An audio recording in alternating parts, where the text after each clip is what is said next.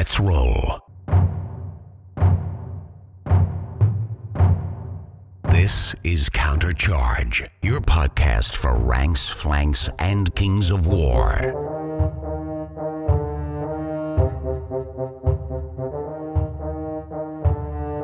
Join your hosts as they delve into the world of Panithor and bring you worldwide coverage of all things Kings of War. Hi, I'm Matt Gilbert. Welcome to Countercharge. I'm Jeremy Duvall. And I'm Ralph Enough, and if you heard that unique voice, welcome Matt, Admiral of the Panithor Seas, to Countercharge. Thank you very much. Good to be here. Rob Berman, is he as witty in person as he is on social media? No, like with most people, he's the worst loner ever.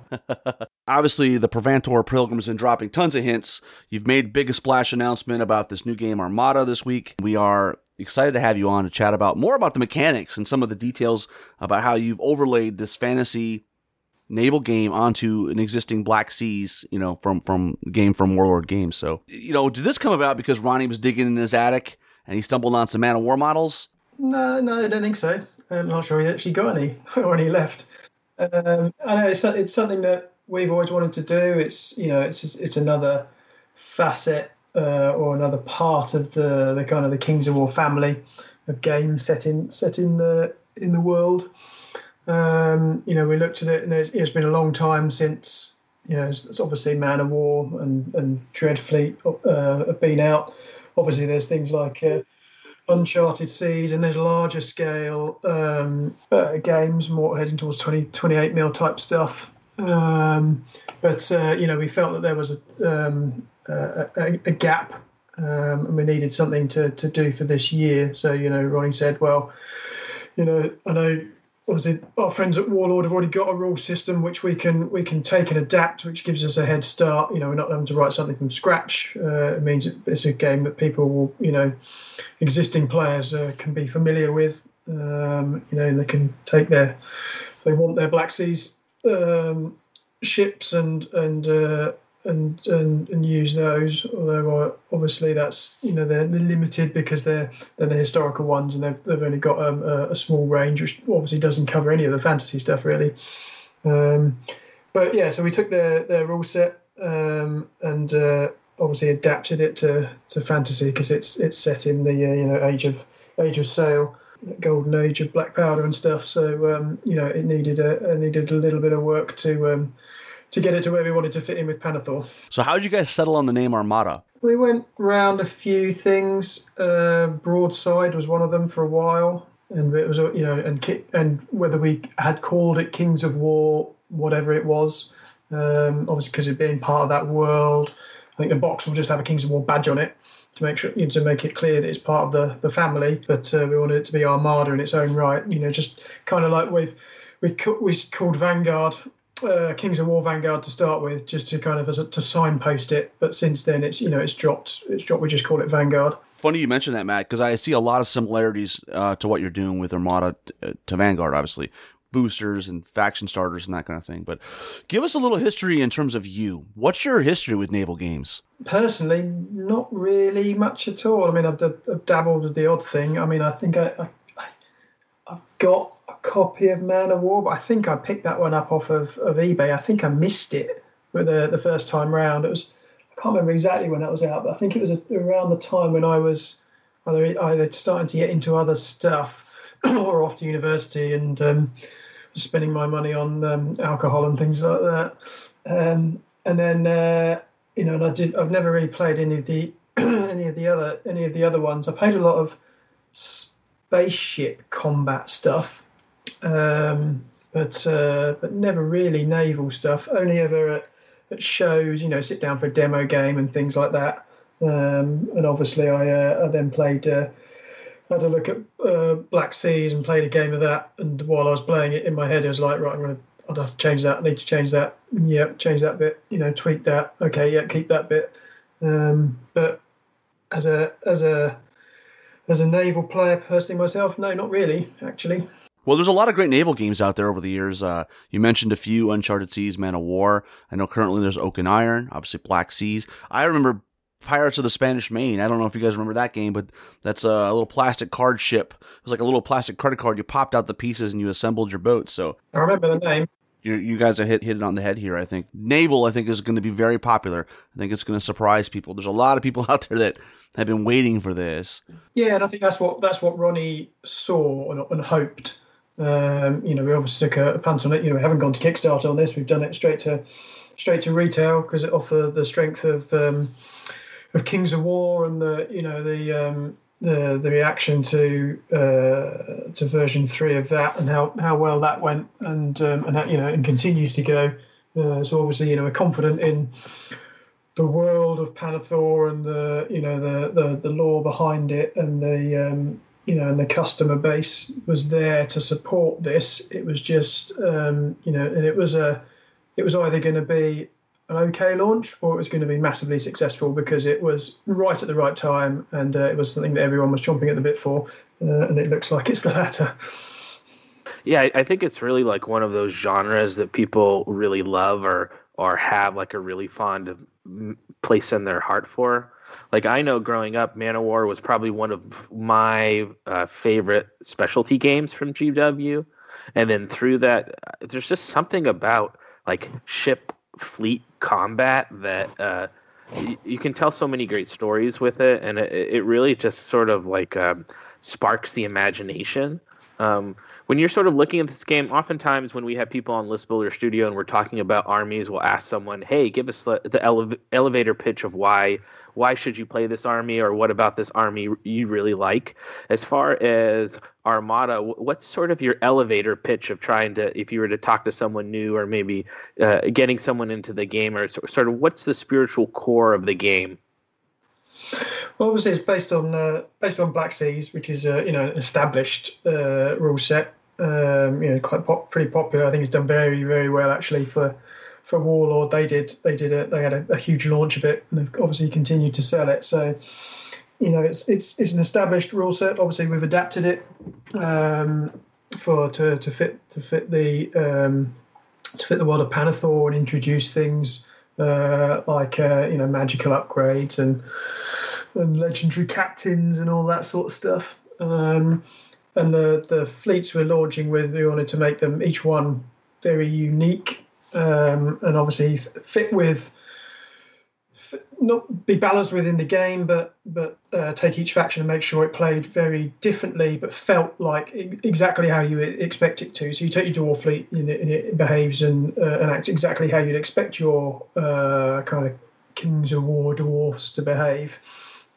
Same with the Empire Dust, Basileans, etc. So taking those known traits and copying them across, so everything will seem very, very familiar. So if you're a Black Seas player, it's a familiar in terms of its mechanics. If you're a Kings of War Vanguard player, it's a familiar feel in terms of the factions you're playing and the setting you're in. So I think it's managed to mash those two very well together, and there's some great feedback and games played from all the play testing we've managed to do, even despite lockdown. And I think as I say, everyone, I think it's going to scratch that itch for everyone, and I think because of the scale that we're playing at, it's going to be easy to collect and paint a fleet. You're probably looking at, you might collect up to 10, 12 ships, but you're probably not going to play them all at the same time, so you can have some options.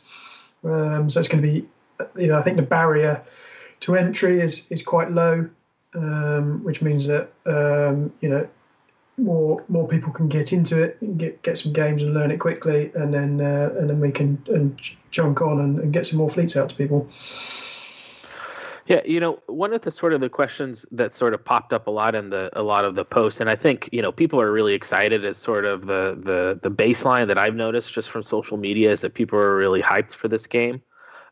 We had Billy Capgun, one of our listeners, a great painter.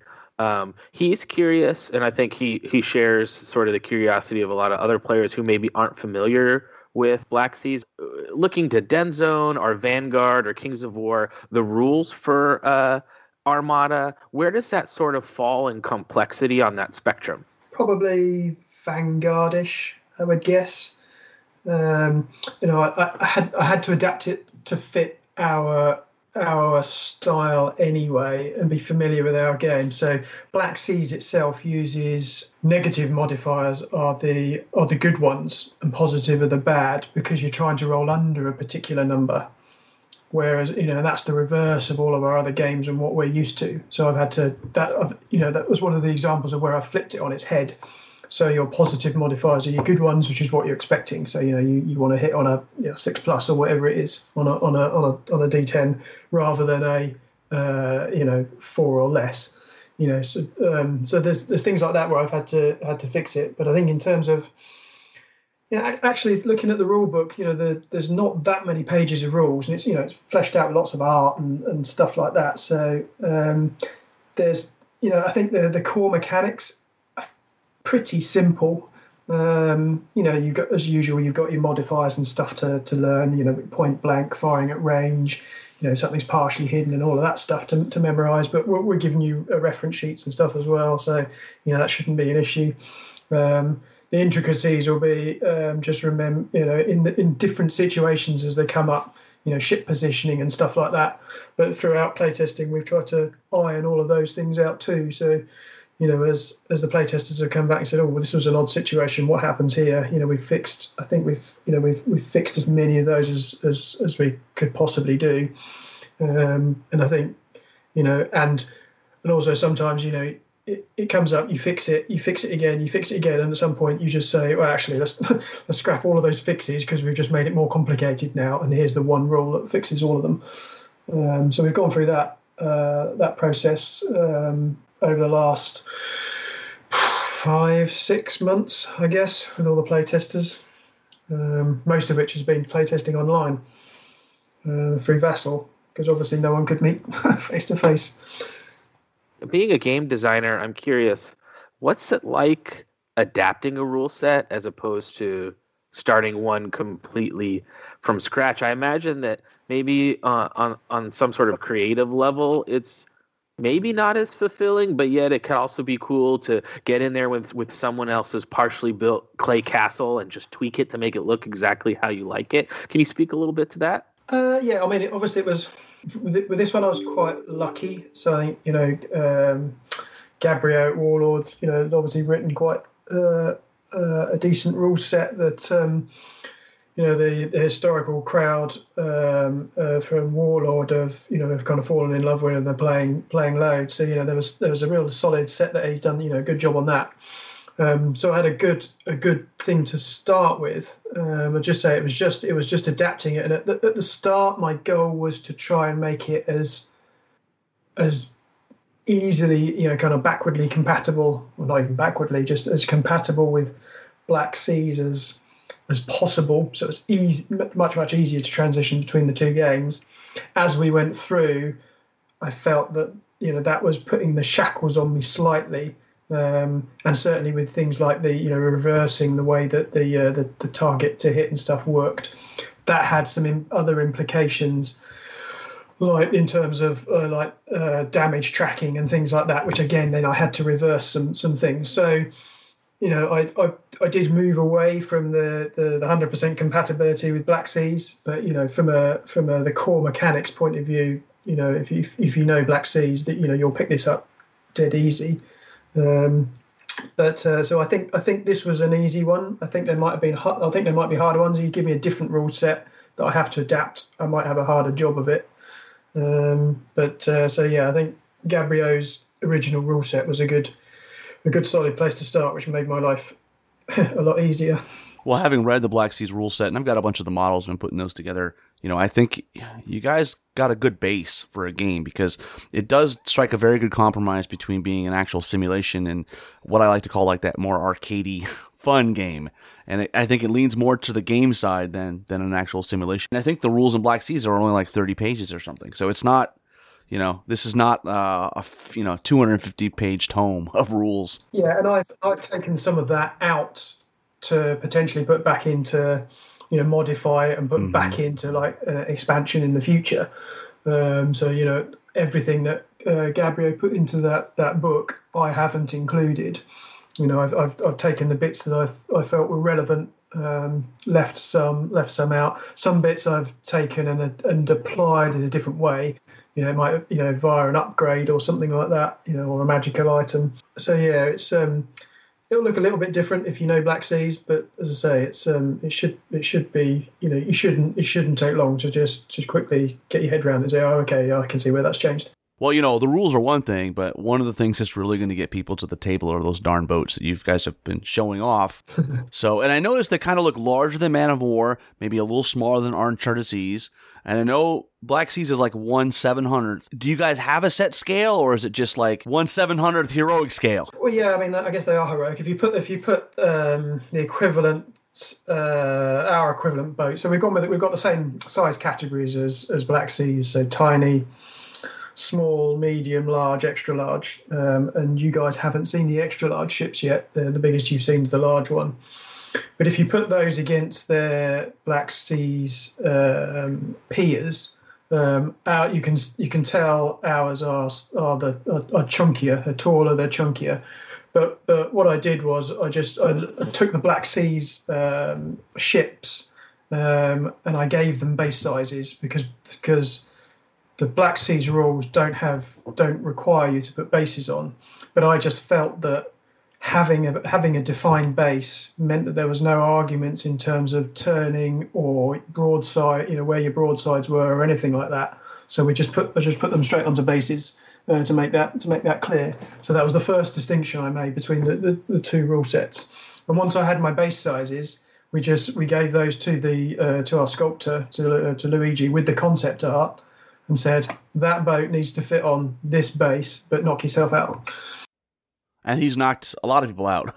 I mean, some of the sculpts that we have been shown are amazing. Let's talk a little bit about the standard table size. I think probably 4x4 for a standard game. Obviously, a bigger one to play over an afternoon. You can go up to 6x6. And you might want to do that anyway for pick on some of the scenarios and say, actually, it might be more interesting to play this on a larger surface. All the play testing over the summer was on 4x4, and then with a couple of smaller games, because the 2-player set comes with an A0 mat, which is about it's about 3.5 by 2.5, I think. So you can play smaller games on that, and you don't want to put too much terrain down. You want to put enough down that it makes it tactically interesting and it breaks up your sailing lines and things like that. But obviously, if you put too much terrain down, you're just going to keep crashing into it. A 4x4, is that where the 6x9 ships per side come in? Yeah, that's 6 to 9s roughly. I looked at what the play test had been picking. And there's as we moved through week by week through the play testing, I gave them different things to test. So I'd say this week I want you to test these 2 fleets, and I want you to test only, and I want you to test these 3 scenarios. So they do that, and then in the next week it might be, okay, we've this scenario changed so much, I want you to this scenario stays this week, I want you to continue testing this one, but we'll ditch the other 2 and add these 2 in. We'll keep that fleet, but we'll add this fleet in instead. So I mixed it up as we went through, and then as we neared the end, we obviously went back and looked at things that we changed a lot, went back and retested them, and then occasionally we'd mix up and say, okay, you can pick any fleet you want and play any scenario. Let's go and tidy up and polish up the bits and pieces. We had a couple of weeks where it was like, right, tell me how this is broken. Pick and choose a fleet and try and break it. Give me something that's you take to a tournament and it's disgusting.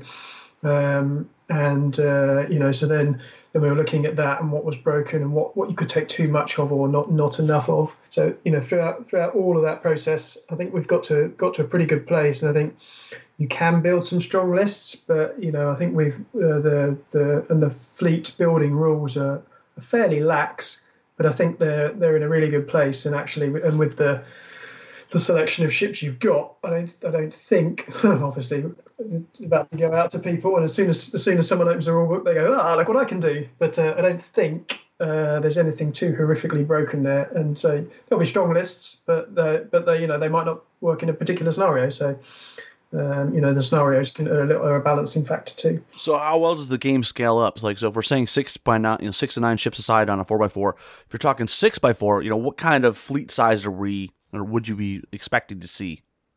You'd probably add another 3 or 4 ships at that point. I think it's down to, I think obviously your first few games are going to take you longer because you're just getting your head around the rules and how your ships work and your fleets and modifiers and all of that stuff. But I think you could probably play a decent sized game, 15 ships aside. You'd probably play that in an afternoon, with breaks for beer and snacks and things like that.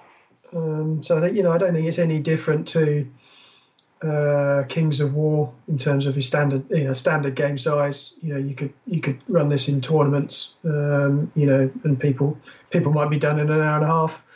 People might take the full 2 hours because that's how that particular game's gone. But I think it's comparable to Kings of War in that regard. I think in terms of standard size, if you imagine that the 250 point fleet game here is equivalent to the kind of the 2,300 point Kings of War game, probably playing about the same time. I really like that addition of adding the specific base size for size of ship, because that's something that Kings of War players are really familiar with, right? You have a troop, a regiment, a horde, a legion. That footprint gets bigger, bigger, bigger. So I like that idea of the ships also sort of kind of loosely fitting within that structure. Was that something kind of not just for gameplay mechanics? Is that something that kind of entered into your head as being something people are used to having? Certain base size represents unit sizes? Not really. As I said, my initial reaction to looking at Black Seas was, I want to put bases on this game, just for clarity. And then once I'd made that decision, it was easy to then look at the size categories and then pick based on the Black Seas ships what size those bases should be. Obviously, once that's there, that's now cast in stone, and then you're right. Yes, so if someone now says I've got a large ship, you know exactly what size that footprint is, regardless of what the model is. So yeah, it gets to there, but that wasn't my original intention. Can you take us through maybe any other sort of additions or changes that separate Armada from Black Seas? Anything that sort of, when you think about it, just pop right into your head as stuff you guys added or tweaked? There's a lot of little stuff, as I said, as the play testers were coming back, there was lots of where there were situations, what happens here, what happens there, if X and Y occur, what does it mean? So there's lots of things where I think there's probably lots of things we've clarified and in the rules and tidied up. And I started off by literally taking the Black Seas rules to one side of me on my laptop on my desk and typing it into a Word document, and then started organising. So I want that there and that there. So and then those things have just been edited and polished as I've gone. So the biggest changes were the reversal of the to hit stuff. That forced me to change the stat line, because in Black Seas you have an amount of I think they call it hull points or ship points or structure points, something like that. We call it ship points. We call it structure points. And you have a slider on your cards to reduce it. So every time you take damage, you're reducing it, and then you get to a point where you might surrender. Because I didn't want that slider. I wanted a tokens, and on the ship card, there's an area where you can stack your damage tokens. You're counting them up rather than doing them down. So rather than force people to do mental maths in their head, I swapped it round. So you have your ship points is the maximum amount of damage you can take, but then and using Kings of War terminology, you have a nerve level, which is the point you might surrender.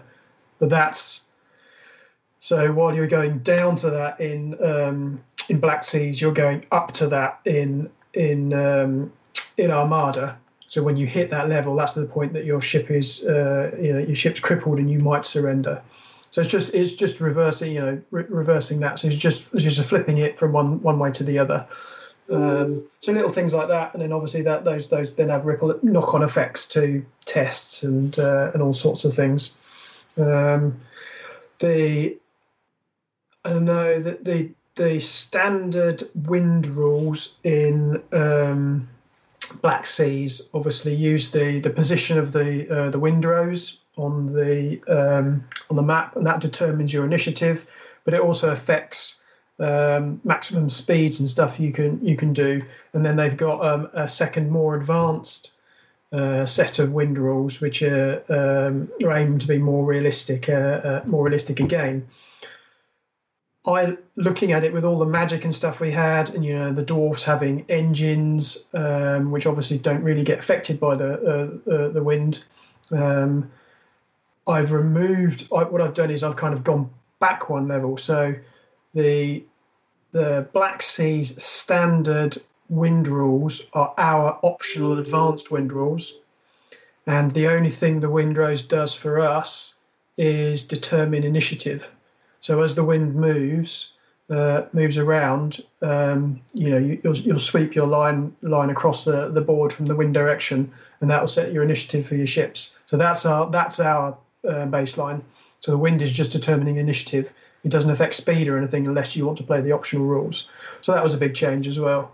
But I think as soon as we did that and got rid of the wind, it made sense. It was a much easier to balance all the fleets against each other, because not one of them didn't have an advantage because they great at using the wind or ignored it completely. So it's things like that. So are there any other ones? Perhaps the critical hit tables. There's 2 in Black Seas. I've just combined them into one. So it's there's some, I suppose, big-ish changes, but actually fundamentally they aren't really. So as I say, if you're a Black Seas player already, you'll spot the differences, but it won't be hard to adjust. And you mentioned it briefly there, but in looking at sort of Vanguard and Kings of War, what were some of the thematic elements that you guys brought into Black Seas? Like you mentioned magic as being one of those things. Are we going to see command dice, or talk a little bit about magic, or talk a little bit about... The dice are exactly, the core mechanics like dice are exactly the same as Black Seas, other than me swapping around those, the maths for the to hit. So it uses D10s and exactly the same recommended dice colours for your different weapon types. So you got light weapons, and then Black Seas always calls them cannons. I've called them weapons and weapon positions because, of course, we've got you might have magical weapons, you might have bolt throwers, catapults, whatever, rather than just cannons all the time. So our weapons, light weapons, heavy weapons, got kind of the close assault weapons, indirect weapons. So we've all got different coloured dice. I added a green dice, green D10 for the indirect weapons, because there wasn't that distinction. You could use any coloured dice you wanted in Black Seas, but I've with the opportunity to do it to start from scratch in terms of speccing the game, we just did a 4th colour for your indirect, so it's distinct. So things like that. But in terms of bringing stuff across, obviously we looked at the fleets, and the Basileans, have things like blessed hulls and design aesthetics. You've got the Eloe and stuff, which is obviously bringing the lore across, and the Abbess, which is the large ship. The Dictator is their XL ship. So that those things are being brought across. They're special. Each fleet has some special rules, and some that some of the boats might have, and that the fleet, and then all the boats within the fleet have as well. And they'll be very thematic to to the themes and the tropes that people will be familiar with from Kings of War and Vanguard. So the orcs. The orcs are just violent, and they love to crash into things and smash things up. And they are allowed to ram if they've got the ram rule, whereas most of the time you're not allowed to purposefully hit other boats. But the orcs don't care. So that's one of their rules, and they're great at boarding actions, as you'd expect. The undead, the Empire Dust, have got they can fire lightning bolts and things like that, certainly off their XL ship. And some of their smaller ships are great at almost like life leeching and stuff, and or being sacrificial, so you can put damage from ships. Actually, I'm going to put them on my small squadrons instead, so almost like meat shields. There's a lot of fun to be had by taking obviously what was an historical set and saying, okay, how can we apply all this stuff from that we've got from Kings of War and Vanguard, and what we've established as being the kind of the themes of all these factions, and turn that into rules and fun little things for this game. I think with the help of all the playtesters, I think we've got there. I think it's great. They all play really differently, and but as I said, play as you'd expect them to. What was your thought on naming the ships after units in Kings of War? Because I placed my pre-order yesterday, and I ordered a Basilean Abyss, which is a medium-sized ship. It threw them off. The large ship. Large ship. Yeah. Large ship. Sorry. Yeah, it's a large ship. And so they were like, "Well, what do you mean you don't play Basilean in Kings of War?" And I had to explain to them, "No, I don't want the actual Basilean Abyss from the Kings of War army. I want this Basilean ship." So, but because are all the factions like that, where they're named after unit types, or is it just for the Basilean fleet? So the XL ship from the Empire of Dust is the Monolith, and then three of the XL ships that are coming out have got legendary versions of them. So the legendary version of the Monolith is Shobek's Wrath. So that kit will come with 2 alternate parts, so you can make it one way or the other.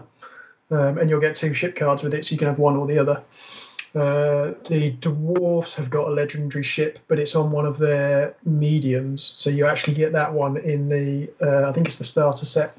So you'll get the legendary card for that and the optional part in there as well.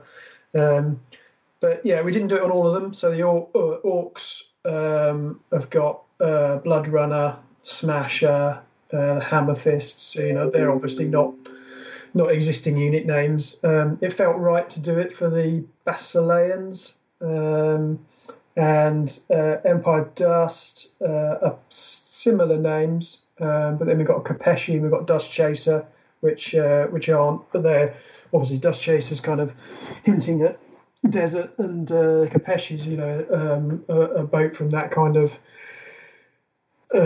aesthetic that we wanted, And then the Dwarves, we've got one of the Dwarves was originally called a Brock, but we changed that because it didn't really fit its role, so it's now called the Fury because it's got flame cannons on it. And the big XL for the Dwarves is the Dreadnought.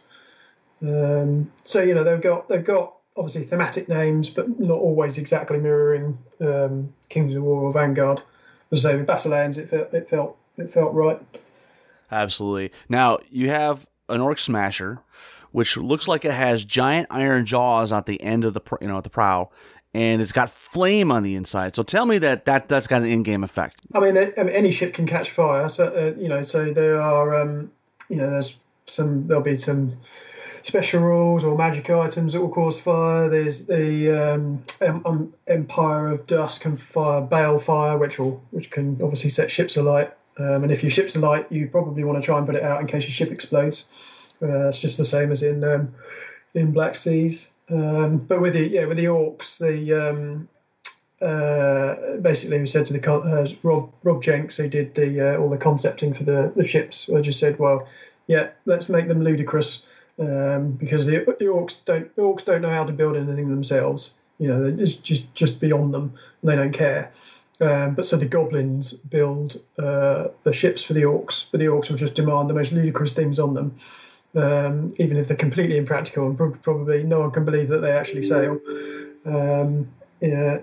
So that was kind of the brief. It's like, just make them ridiculous. And yes, these ships are designed for just boarding and ramming. So knock yourself out, and he did. Well, and you mentioned goblins. I was shocked not to see a goblin faction, because obviously Rob Berman's got some pull at Mantic. He thinks he's got some pull, but he hasn't really. So, but yeah, the goblins are there, but it's just because they build the boats for the orcs.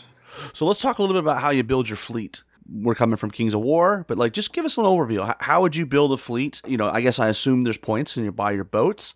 And then how do you work? Are they upgrades, things like heroes and wizards and that kind of thing? Or just give an overview of how you build a fleet. One of the things I did is basically took a 0 off the end of the numbers in Black Seas and started from there. So it's similar to Vanguard in terms of number of points that you're spending.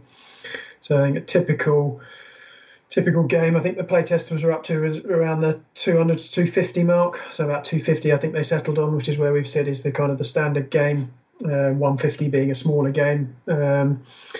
So that will be a familiar kind of points limit for people who are Vanguard players. So so you've got from that you've got the ships are split into 2 types. So you've got main battleships and support ships. So you can't select just support ships. You have to select at least one main battle ship to start with, and then you can have up to 2 support for every one main battleship you have. And other than that, for every full 50 points in your fleet, you have to have 1 ship. So at 250 points, you'd have to pick 5 ships at least, and that's kind of almost it. There's the odd thing where you've got a ship which might have a unique named vessel, like these legendary ones we were talking about. You can obviously only have 1 of those, and they're marked with a 1 in the square brackets, just like they are in Kings of War. So that's familiar. That's really that's the fleet building rules, and we didn't need to do. I mean, we did tweak it as we went, and we introduced that one ship for every full 50 points, because that stopped some of the people taking just a fleet of 3 XL ships, which wasn't the intention. That's your big monster, if you like, and you showpiece center of your fleet, and you should really probably be having 1 of those. So just making that simple rule there fixed those, and that's, as I say, that's it in terms of your fleet building rules. So it's not complicated. On top of that, there are standard upgrades and magical upgrades. So standard upgrades everyone's got access to. So there's a table in there of things like your boarding nets and adding a master carpenter and things like that. And then there's some standard magical upgrades. And I've taken some of those are taken from the same names as from Kings of War. So you can have a brew of strength and fire oil, and there's a mind fog scroll and things like that everyone's got access to. And your ship size determines how many upgrades you can take. Each fleet then gets a couple of unique magic upgrades and upgrades that only it can take. So the orcs can take like Morax, for example, for boarding parties. And every fleet gets a pair of named captains you can take as well as captain upgrades. You can take those. You can only take 1 of those in the fleet, though, so you have to choose which one you want, and they can only go on a main battleship. So there's loads of options, standard ones and fleet-specific ones. And then on top of all of that, you can pick your crew level. So that hasn't changed from Black Seas. So you've got inexperienced crew, regular crew, and veteran crew, and that affects the points value of the ship as a percentage. So you apply build your fleet and then adjust for your crew levels, and then away you go. That's cool. So you're sort of giving some basic buffs that any fleet could take, but also your particular fleet could have special characters, or if you want to use the legendary version of the boat within the kit itself, you said the components to sort of tweak that ship into the legendary version will come in just the basic ship box, whatever ship that it happens to be. Yes. Yeah, awesome. Correct. So can you take us through, just give us a brief overload of what a turn may look like, just like the basic turn sequence for Armada? Yeah, so that hasn't changed from Black Seas. So you start by, you play a number of turns. At the start of each turn, you'll roll for the wind direction. Depending on the scenario you're playing, will tell you where the wind is coming in turn one. There's the odd one which sets it for a number of turns, and then the wind kicks in. Or there's one which is one based on a storm, and that tells you where the wind moves each turn. It moves around in a circle, so you can work out as the wind moves where you need to be to get the initiative. So you roll for your wind as standard, and that will determine whether the wind stays where it is or whether it moves 1 point around the compass, clockwise or anti-clockwise. And then you work your ships. You alternate through the ships based on where they are in relation to the wind. So say the wind was coming directly from the east, you'd sweep a line from the east across towards the west, and as it hits a ship, that ship then activates. And then once it's finished its activation, you move the line on again, and the next ship it hits, that one activates again. So, as the wind moves around, the order and obviously as the ships move around, the order that they're going to activate, you can try and predict or try and set up, but it might be fickle, and you might not get it quite as you're expecting. So then when a ship activates, depending on its speed, and you can be anchored, or you can go at steady speed, battle speed, or full speed. That gives you a number of times that you can move. So say you were going at battle speed, you could then move twice. So what you do is you move straight forwards up to your movement value. Say it's 4, so you'd move 4 inches.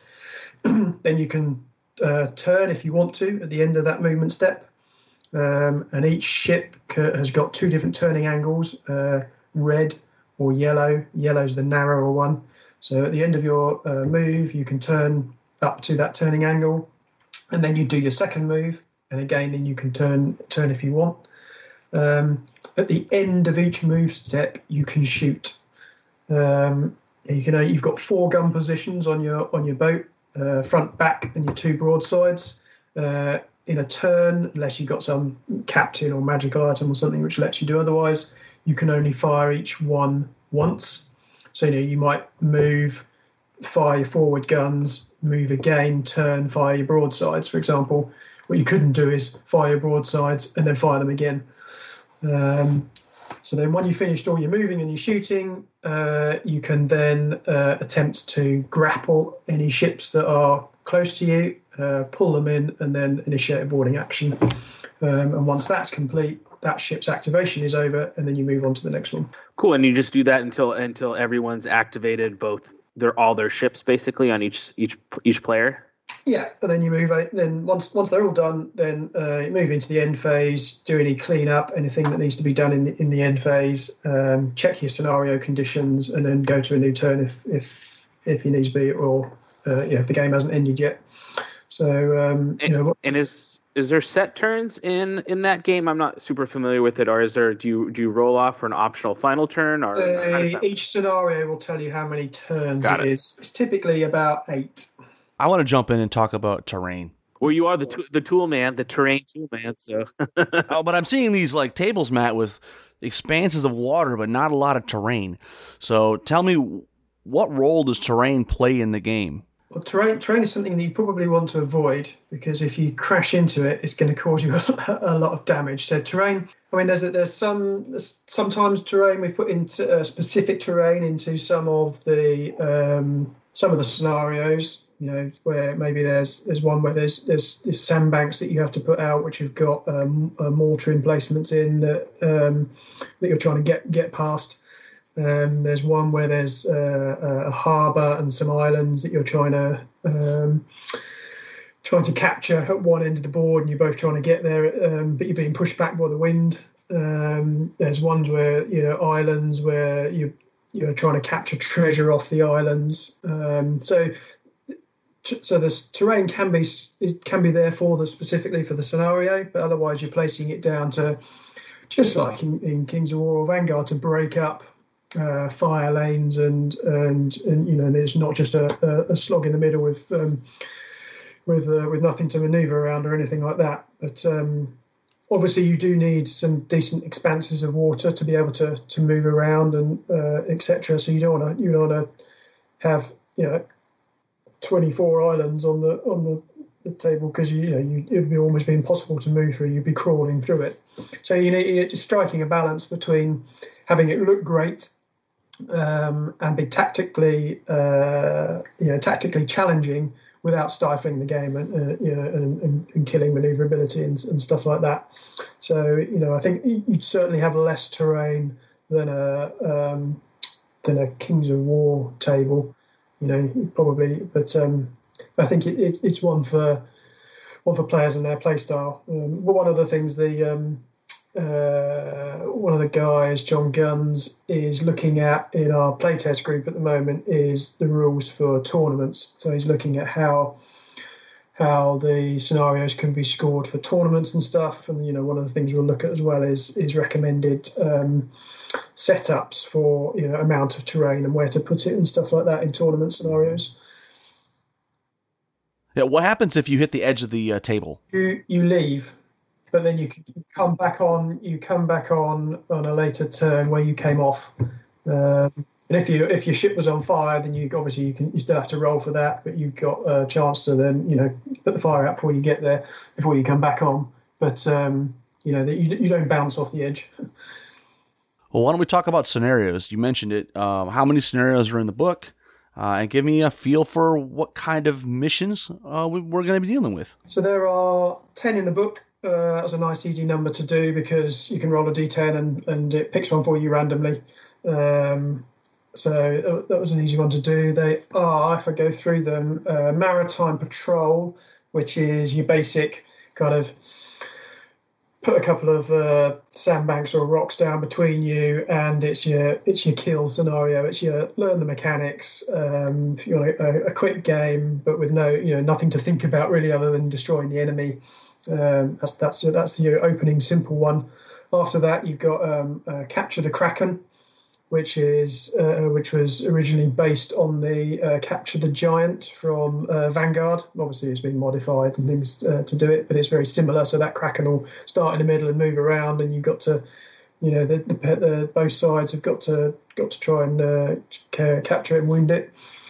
The Vortex, which is the one I was talking about, where the wind spins around you, and you start in the corners. We've got an X marks the spot, which is a treasure capturing one, where you need just kind of your smaller boats to get in close to the islands to capture stuff, but they're limited in what they can carry, so that you can ferry treasure across to your bigger ships. But obviously, if you lose your ship, then you lose your treasure. We've got Hunt the Flagship, which is a kind of almost like an ambush one, where you've got where you choose your attacker and your defender, and the defender's got to get their flagship across from one side to the other, and the attacker's coming in from both sides. Got Storm is Brewing, which uses the rain squalls and things like that, and can't get too close to the storms where you get hit by lightning. Attack Waves, which is so the kind of attacker sets up in the middle, the defenders on one side, and they need to break through and get to the other side. Flotsam and Jetsam one, which is where you've got loot counters scattered across the board, and you've got to get out and capture them. It's the person with the most loot counters. Treaty and Treachery is quite an interesting one. So the players start in kind of the bottom corners, and they've both got a ship from their fleet up the top, which representing some diplomatic relations that were going on. But then something happens, some smoke appears or something, and the two ships break away, and they need to escape while the fleets kick themselves into life and try and obviously destroy the opponent's ship. And then the last one's Plant the Flag, which is the harbour capturing one we talked about. So again, you start in the bottom corners, and the harbour and the islands are up the top, and you've got to get up there and try and get as close as you can and score your victory points there. But the wind's blowing from the north, and might end up pushing you back. So we've tried to mix it up. I think there's some pretty fun ones in there, and there's some real favourites from the play testers.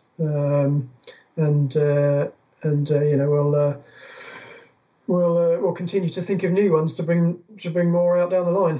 Vanguard is another example, and Kings of War. Scenarios are the spice of life. We're excited, and you had me at Capture the Kraken. So Steve Hildrew does ask, what effect will Magic have on the game? It's more of it's subtle at the moment. So there's magical items and magical upgrades. Some of the captains have got some quite fantastical abilities. It's not here yet, but we've been looking at, in the background, I've got a Kingdoms of Men fleet sketched out and play tested. For that, one of their standard upgrades, I think, is a War Wizard, which you can cast fireballs and things like that. So, it's a mix. It's not massive. There's no magic phase or anything like that. It's there's nothing.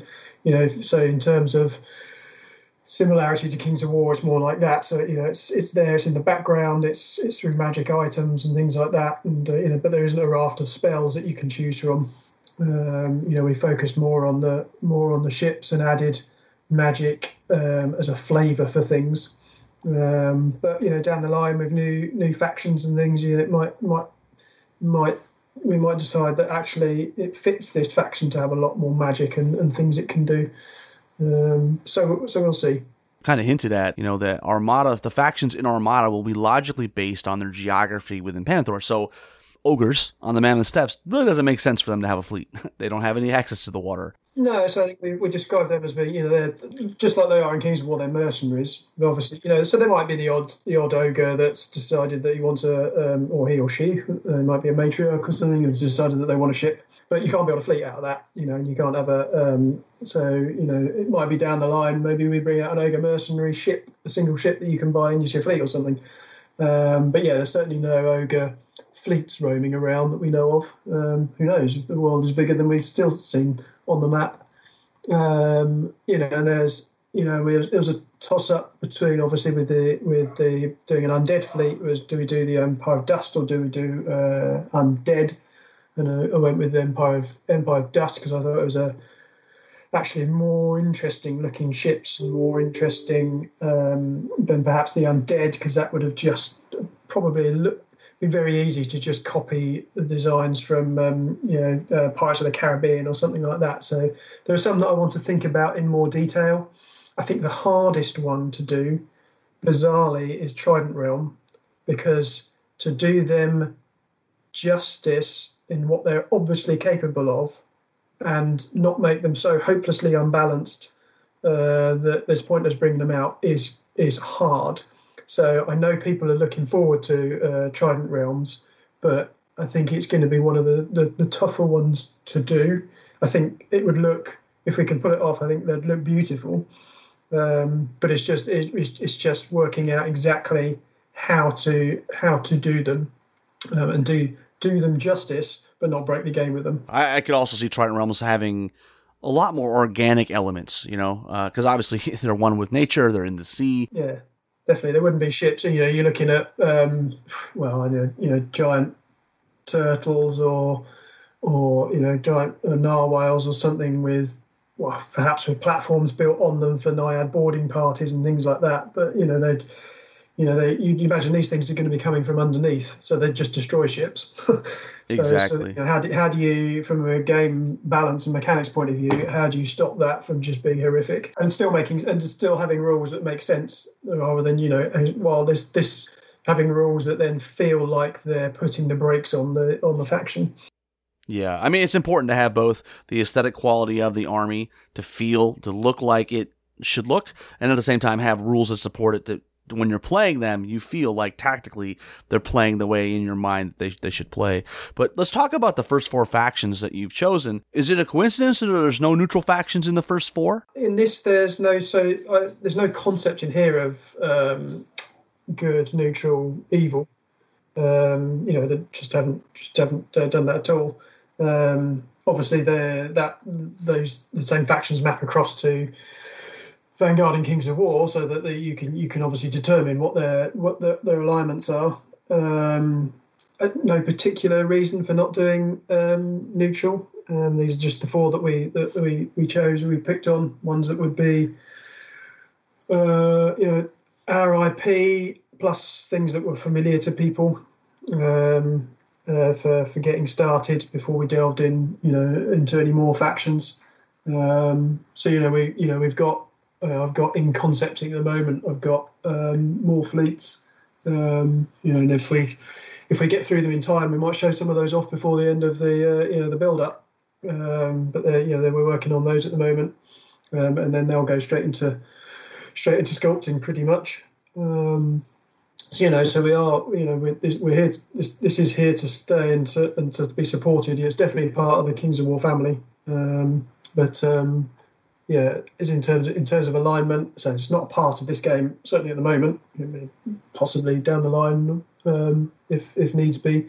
No particular reason why we're in terms of alignment, why there's no neutral ones. So obviously you've got Orcs and Basilean coming out in November with the starter box and with their faction starters and boosters. Basilean makes perfect sense, right? That's the flagship, Mantic, IP, good guys. Orcs, awesome, because I think it lets you do some real, as you alluded to, and for those that haven't seen the pictures, these boats are insane. some of the stuff, fire and iron jaws. You got one with a steel fist. You got one with a giant drill on the front. So I mean, it's bonkers.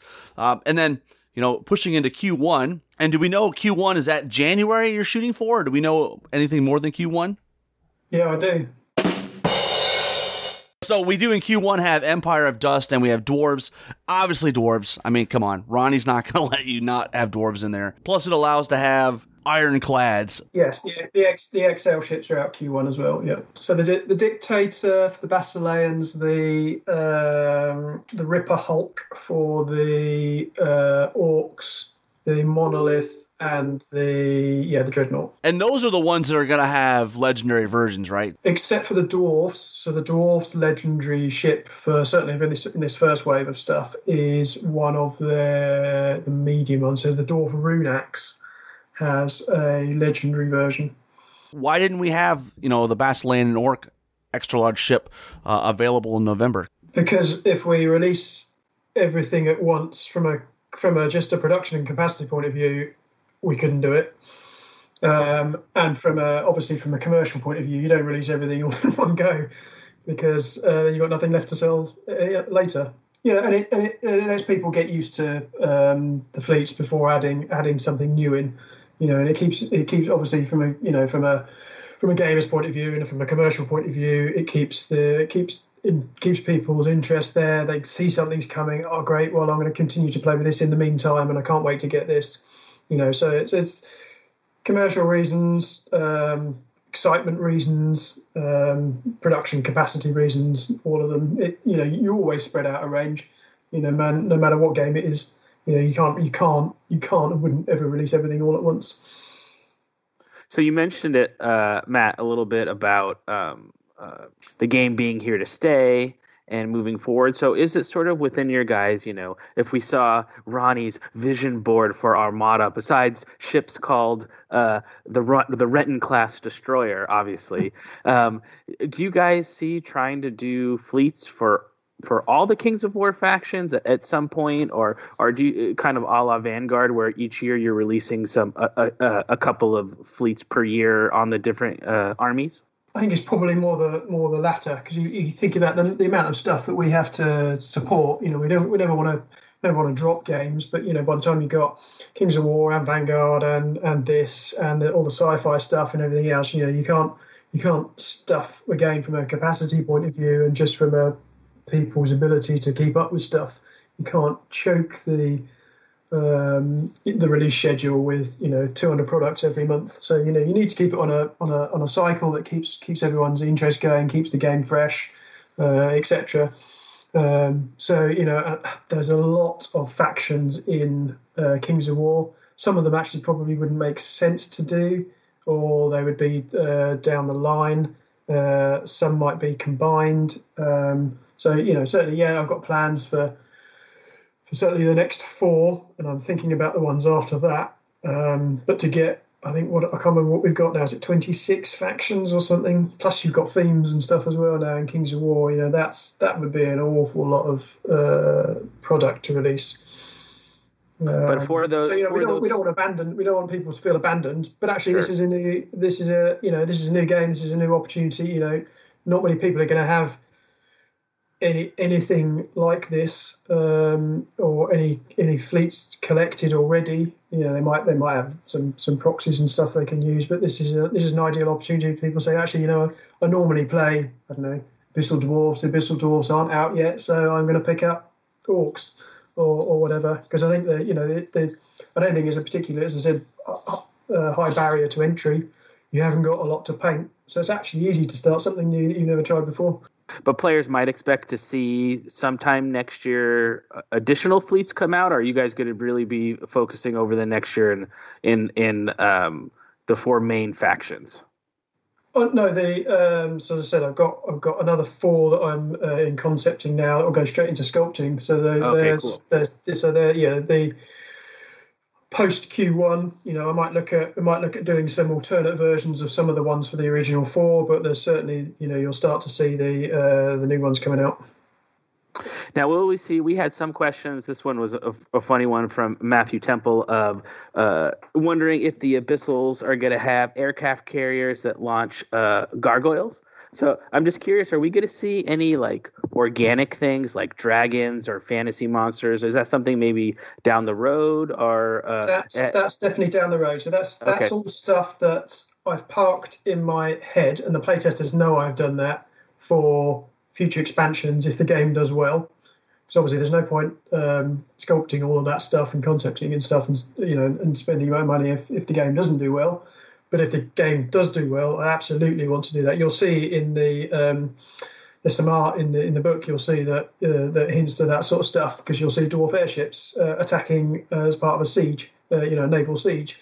So I'd absolutely love to get there and do squadrons of Wingits and all sorts of things. That would be great. But I think that's definitely an expansion down the line. If we can get there, we need everyone's support to do it. I just remember I had such a fond memory of like flying around in my dwarf war balloons in Manowar and dropping bombs on people, and I really think that that's an interesting, because with how naval ship games have gone over the last couple of years, they've been more historical based. So I think it's going to be really cool to see the core of that, but to add on all this like great fantasy flavor. I really think there's a niche for this style of game to be filled. So I know I'm excited you guys are working on it. Yeah, and I think Ronnie was he thought that it was there, the interest was there. So we took the punt on it, and I think he was right. So how did you guys kind of settle on resin? I know your in-house resin has been a thing you've really worked on developing over the last couple years, and I know having got a lot of it myself, it's really top-notch. Can you speak a little bit on how you guys sort of decided on resin as a medium? Well, we didn't want to take this to Kickstarter, and to do all of everything we've got in plastic would have been a huge capital investment, which we just can't do outside of Kickstarter. So, and so the things open to us are plastic, resin, or metal.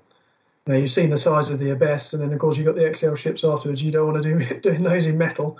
So it's resin. Our resin holds detail beautifully. We can, we've got high capacity on it that we can pump out. Obviously, we're going to have to increase capacity or are increasing capacity to bring this online, and obviously and still support all the other stuff as well.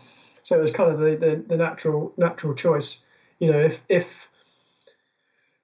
If we were a much bigger company and we had the capital to do it, and we knew it was going to be this, a massive success, yeah, of course we'd have seriously looked at doing stuff in plastic, or certainly like all the 2-player starter set stuff and things like that. But and I think the difference we've got between us and Warlord, each of our ships is unique. So that's plastic for every single one of those ships, which is a huge investment. Warlord, and obviously sensibly from a commercial point of view, looked at it and went, well, actually, historically, all of these ships have the same base, so we can create, these. I think they've got 2 or 3 plastic frames, and that covers everything. All we need to do then is provide, different sail types, different maybe a metal piece that changes it from Spanish to French or whatever it is. So they've gone a very different way. So they've gone quite a generic historic way because they could, and commercially that was very sensible. But from our point of view, because everything's very, very different, every ship is very different. We just couldn't do that. So resin was the way we had to go. Well, and Warlord does have, their ships are nice. They have 3 different sizes. I think they have a brig, a frigate, and a third-rate ship. Yeah, and they're awesome. But to your point, yeah, I mean, they're vanilla, right? So you stick a Spanish flag on the back of one, now it's a Spanish Armada. You can do American, you can do whatever. For me, I was super excited, though, you guys picked resin, because, my concern was some of the bigger ships from Warlord are actually metal, and that's no bueno with me.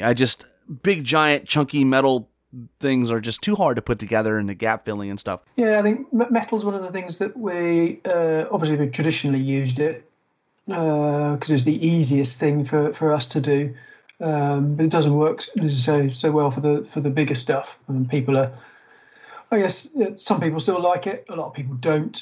We're trying to limit its use now. I haven't got a lot that's coming out in metal, 1 or 2 things next year's release schedule.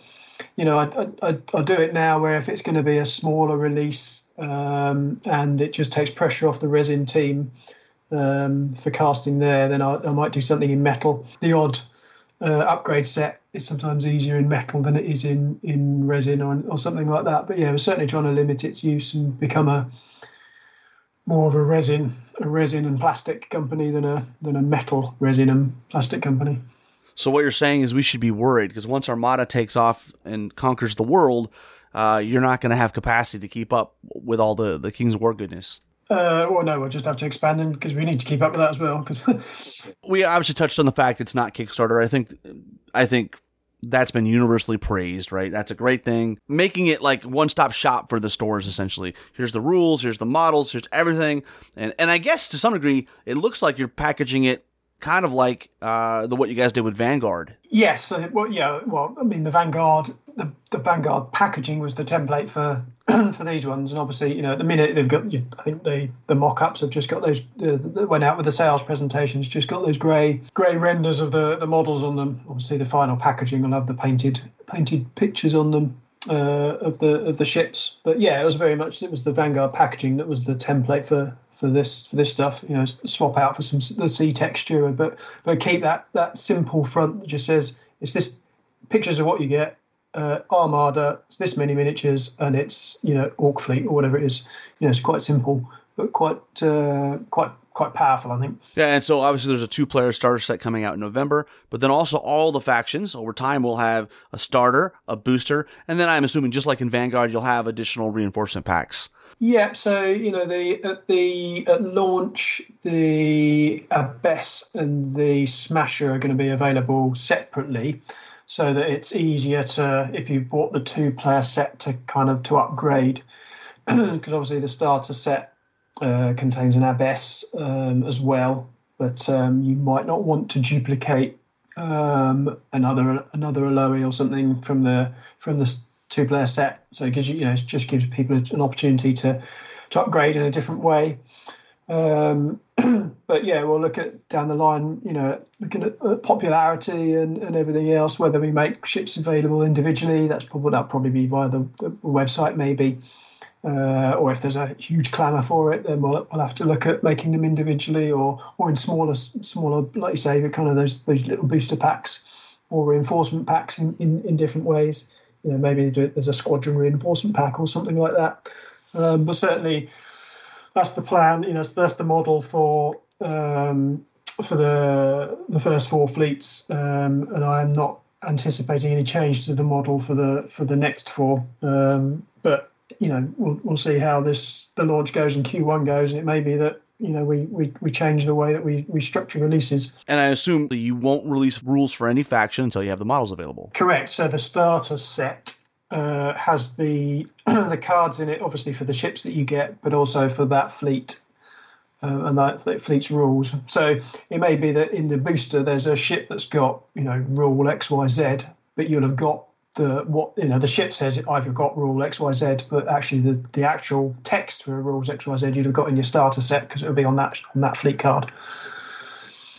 Awesome. Well, I mean, Vanguard's went over pretty well here. I assume Armada will do the same thing.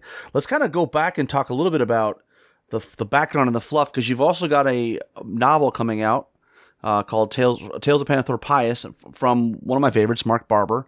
What can you tell us about that? When we knew we were doing this, obviously, we're targeting November. I approached Wingtazar, Brandon, and said, "What are the chances that you can write a book in time to alongside this? I'd like a real good action-packed naval one that go to fit alongside." So we had a discussion about it, and he said he thought Mark would be ideal, being a Navy man.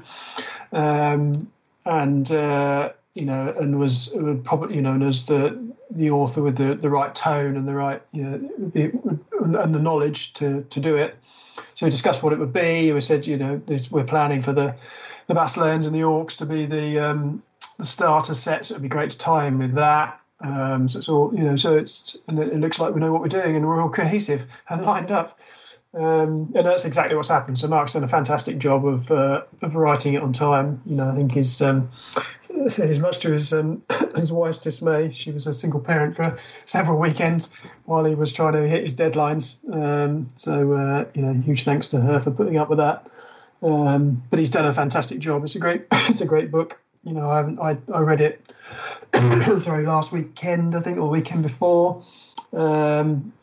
Made some notes and things to tweak and change, but nothing major, easy things to fix.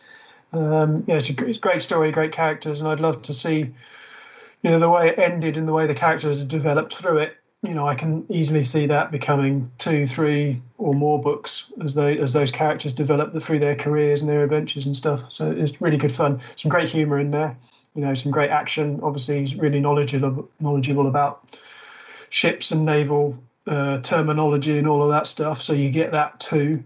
That will come across. Really, really good book. Really, really well done job by Brandon and Mark and the team.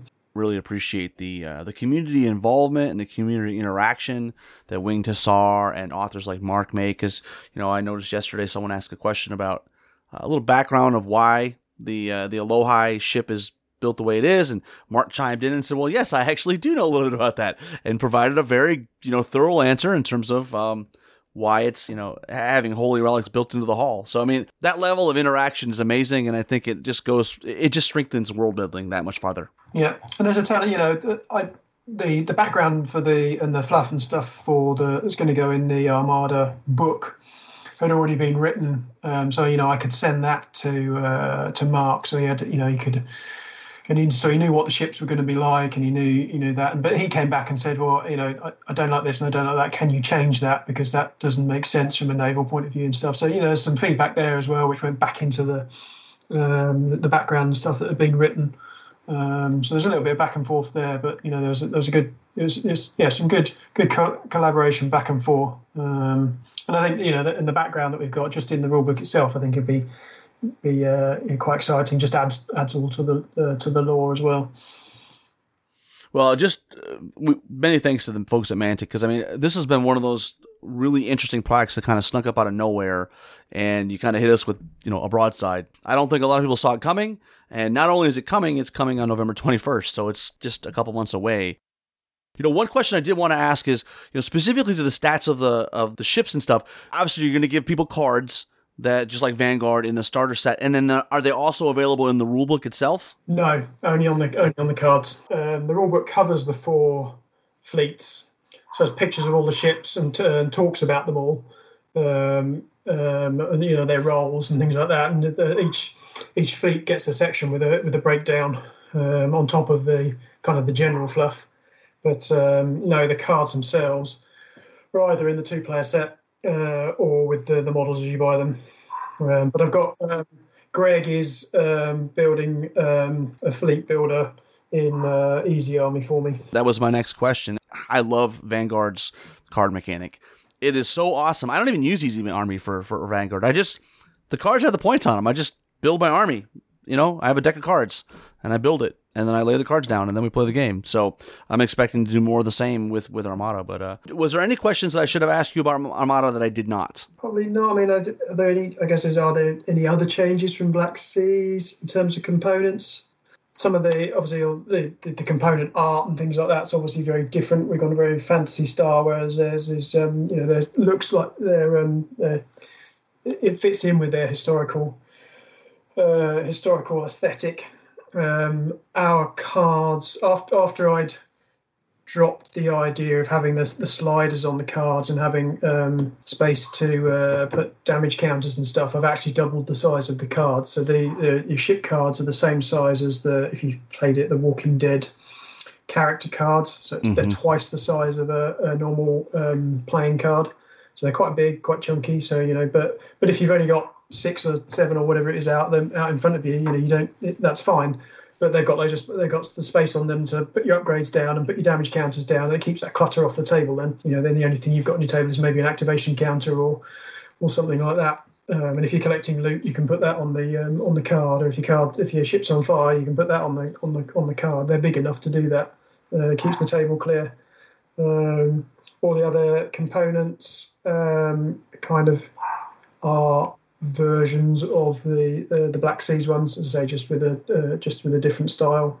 So all that should be familiar to people. Looking at what's being released, you obviously have some upgraded bits as well. You have a nice mat, which is I'm assuming a neoprene deluxe mat. You've got some acrylic templates, basing. So the thing that I've been going around in my head is, do I want to do MDF bases and actually have the painted waves and the wake and all that, or do I want to go with the clear acrylic? What are you using for your boats? We've had them painted without bases, so that we can then put them on different mats and different things, and put that kind of like the foam and the wake around them and stuff like that. So we did that from a photography point of view. We did send the MDF bases off, which is what you get as standard, off to the painter, and he's painted them blue for us. But we probably won't use them because it looks better for the colour shots and the photography shots for selling it for marketing, with the as we've done them now. Actually, I'll let you into a secret, because the pictures you've seen so far I did on my phone, because those are the only models that we'd had back. So the proper full colour shots are our professional photographers working on. But I think I managed to pull off some good shots there with my phone camera.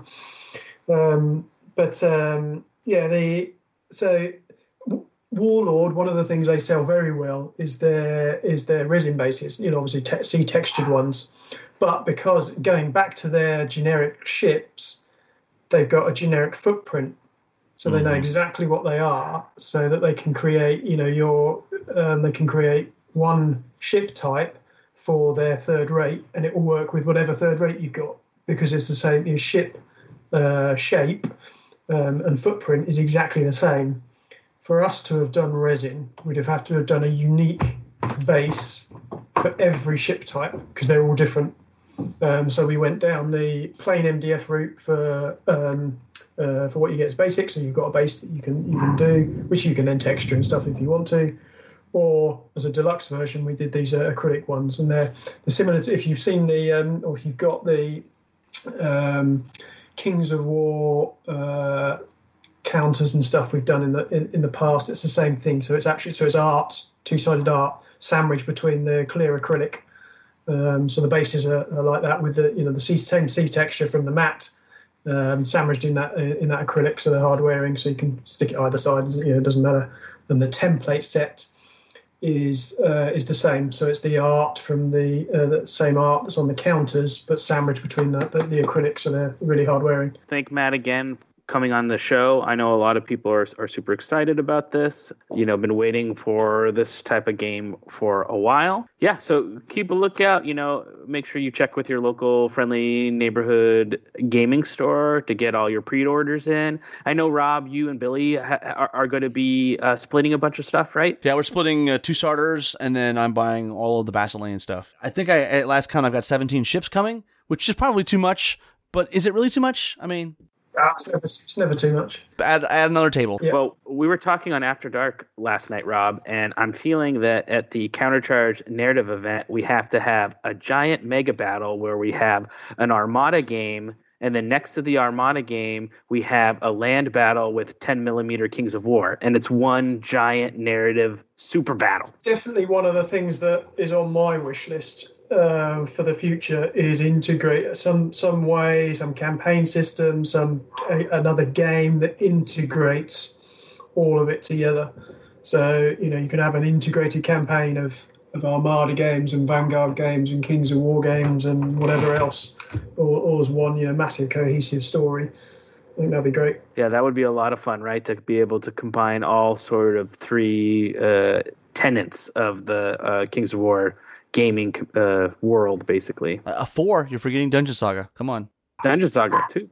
So some of the audience has kind of sort of counted on, in many ways, you guys are hitting all these niches, right? You're hitting the naval niche now. You have the mass combat game. You have the skirmish game.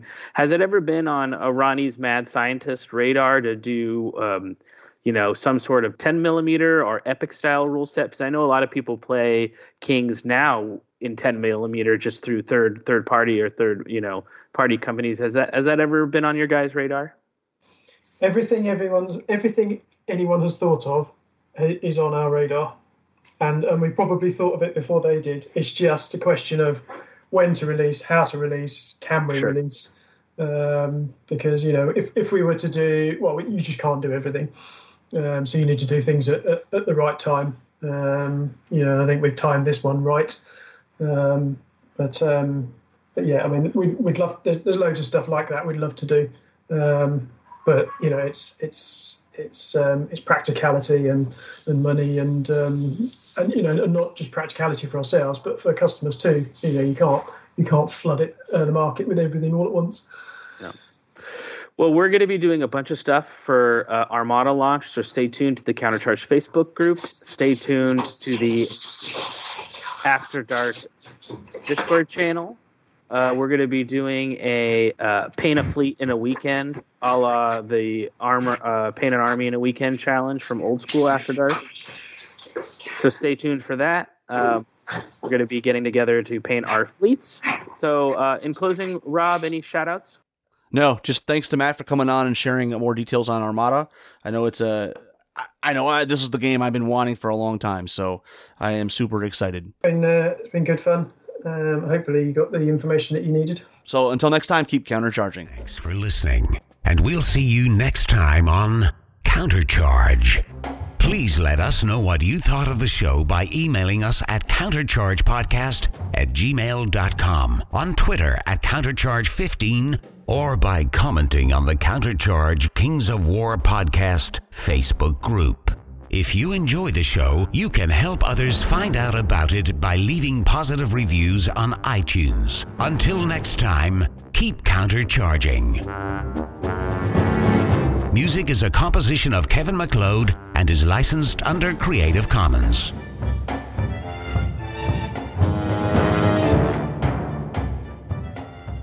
You know, another burning question I have is, I swear, secretly Rob Berman and Andrew Sharp are the same person. Because I never see them physically together. No, and there's always one hotel room.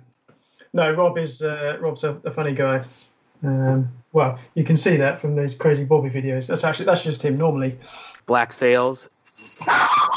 Sorry. Front door on dog's gone mad. I'll pause it while I go sort it out.